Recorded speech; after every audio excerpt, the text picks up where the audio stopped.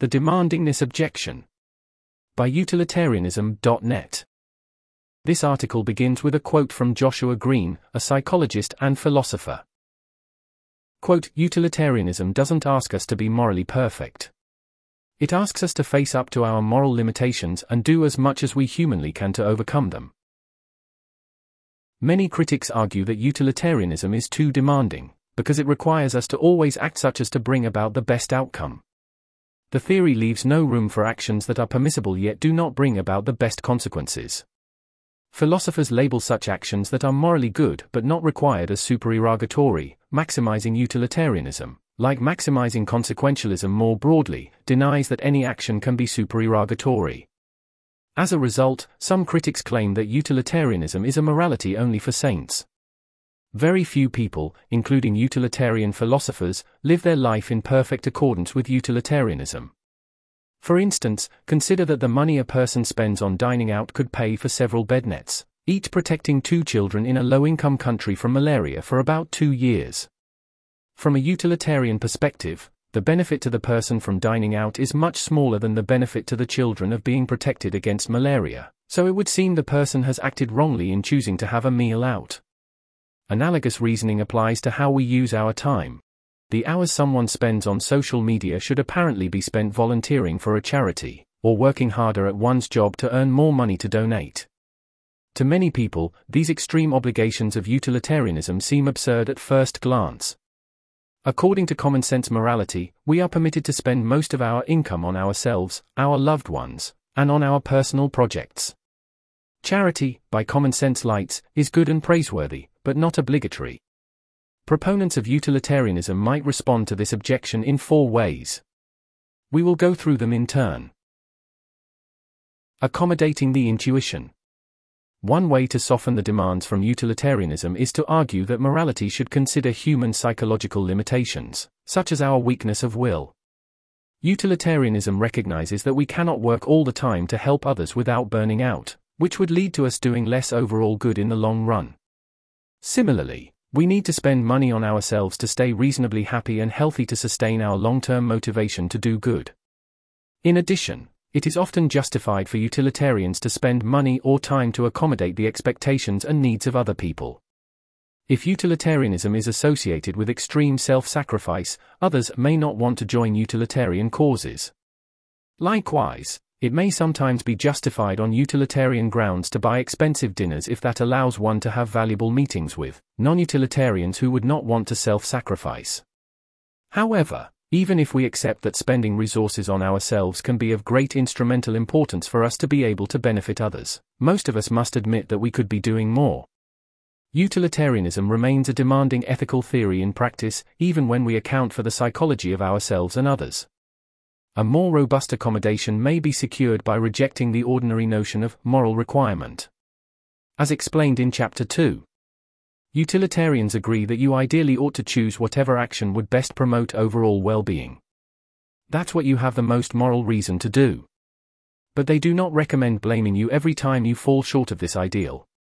As a result, many utilitarians consider it misleading to take their claims about what ideally ought to be done as providing an account of moral rightness or obligation in the ordinary sense. According to utilitarianism, whether someone should be blamed for their actions is itself something to be decided by the consequences that blaming them would have. Blaming people whenever they fail to do the most good will likely have bad consequences, because it discourages people from even trying.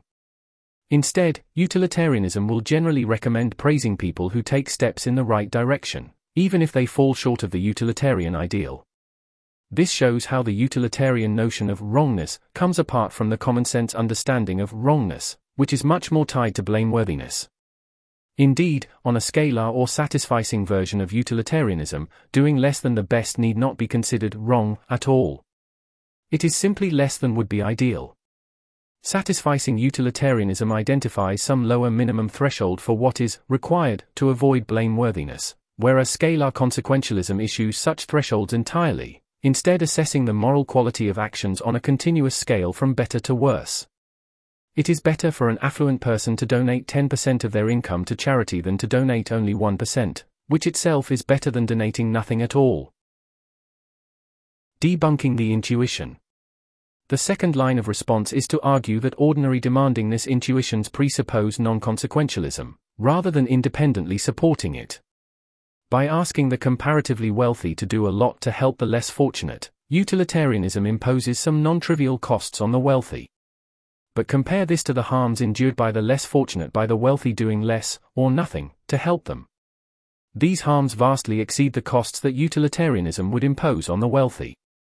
Utilitarians may thus argue that it is the non-utilitarian views that are too demanding, since they impose greater overall costs and focus these costs on those who are least able to bear them.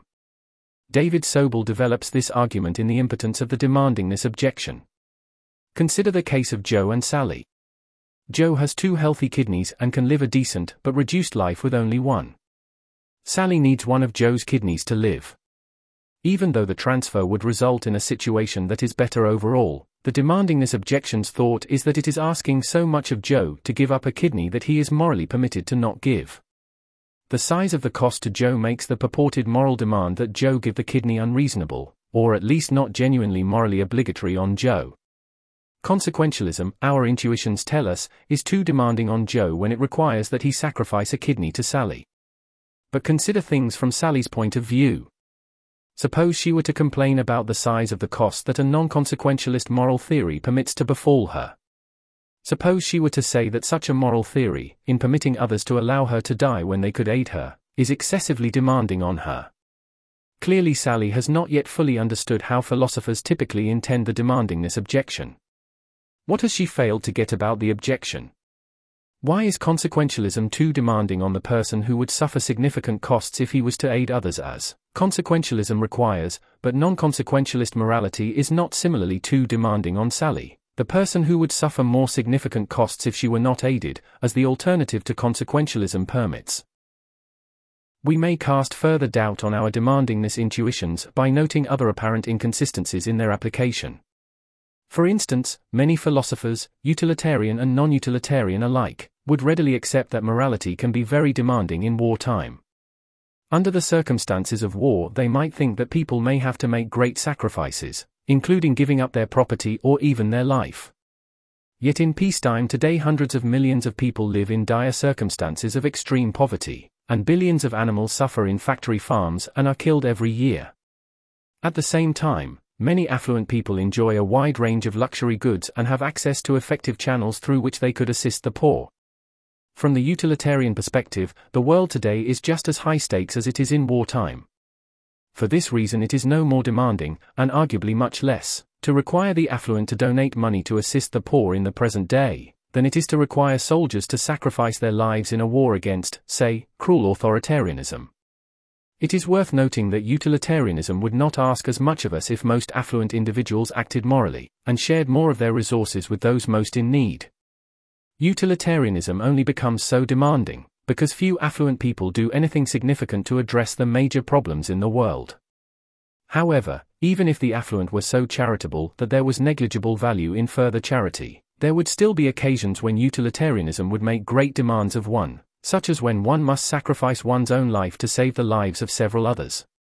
Therefore, while the present point mitigates the force of the demandingness objection somewhat, it does not disarm it completely. Attacking the alternatives. A third response is to argue that non-utilitarian moral views are often insufficiently demanding. We have already established that citizens of affluent countries can prevent a substantial amount of suffering and death in developing nations at a comparably low cost to themselves by donating to highly effective aid organizations. According to many non-utilitarian views, it is good but entirely optional to donate a significant portion of our income to charity. However, this is arguably not demanding enough, since it entails that we are not required to save lives even when we can do so at a low cost to ourselves. These views violate Peter Singer's intuitively plausible assertion that, if it is in our power to prevent something bad from happening, without thereby sacrificing anything of comparable moral importance, we ought, morally, to do it. As Singer explains, most people agree that it would be morally monstrous to just watch a child drown in a shallow pond, when you could easily save them at the cost of ruining your expensive clothes. Saving innocent lives is worth some moderate financial cost, and any reasonable moral theory needs to reflect that fact. In addition, proponents of utilitarianism can note that non-utilitarian views are sometimes even more demanding. Recall Sobel's example involving Joe and Sally. Common sense ethics prohibits Sally from stealing one of Joe's kidneys, even if that would be the only way to save her own life, and the harm to Joe would only be moderate. This shows that common sense morality can be very demanding sometimes, even requiring you to give up your life on moral grounds. While utilitarianism makes different demands from other moral theories, the demands of utilitarianism are not obviously less reasonable. They always have a good principled basis, after all. Tolerating the intuition.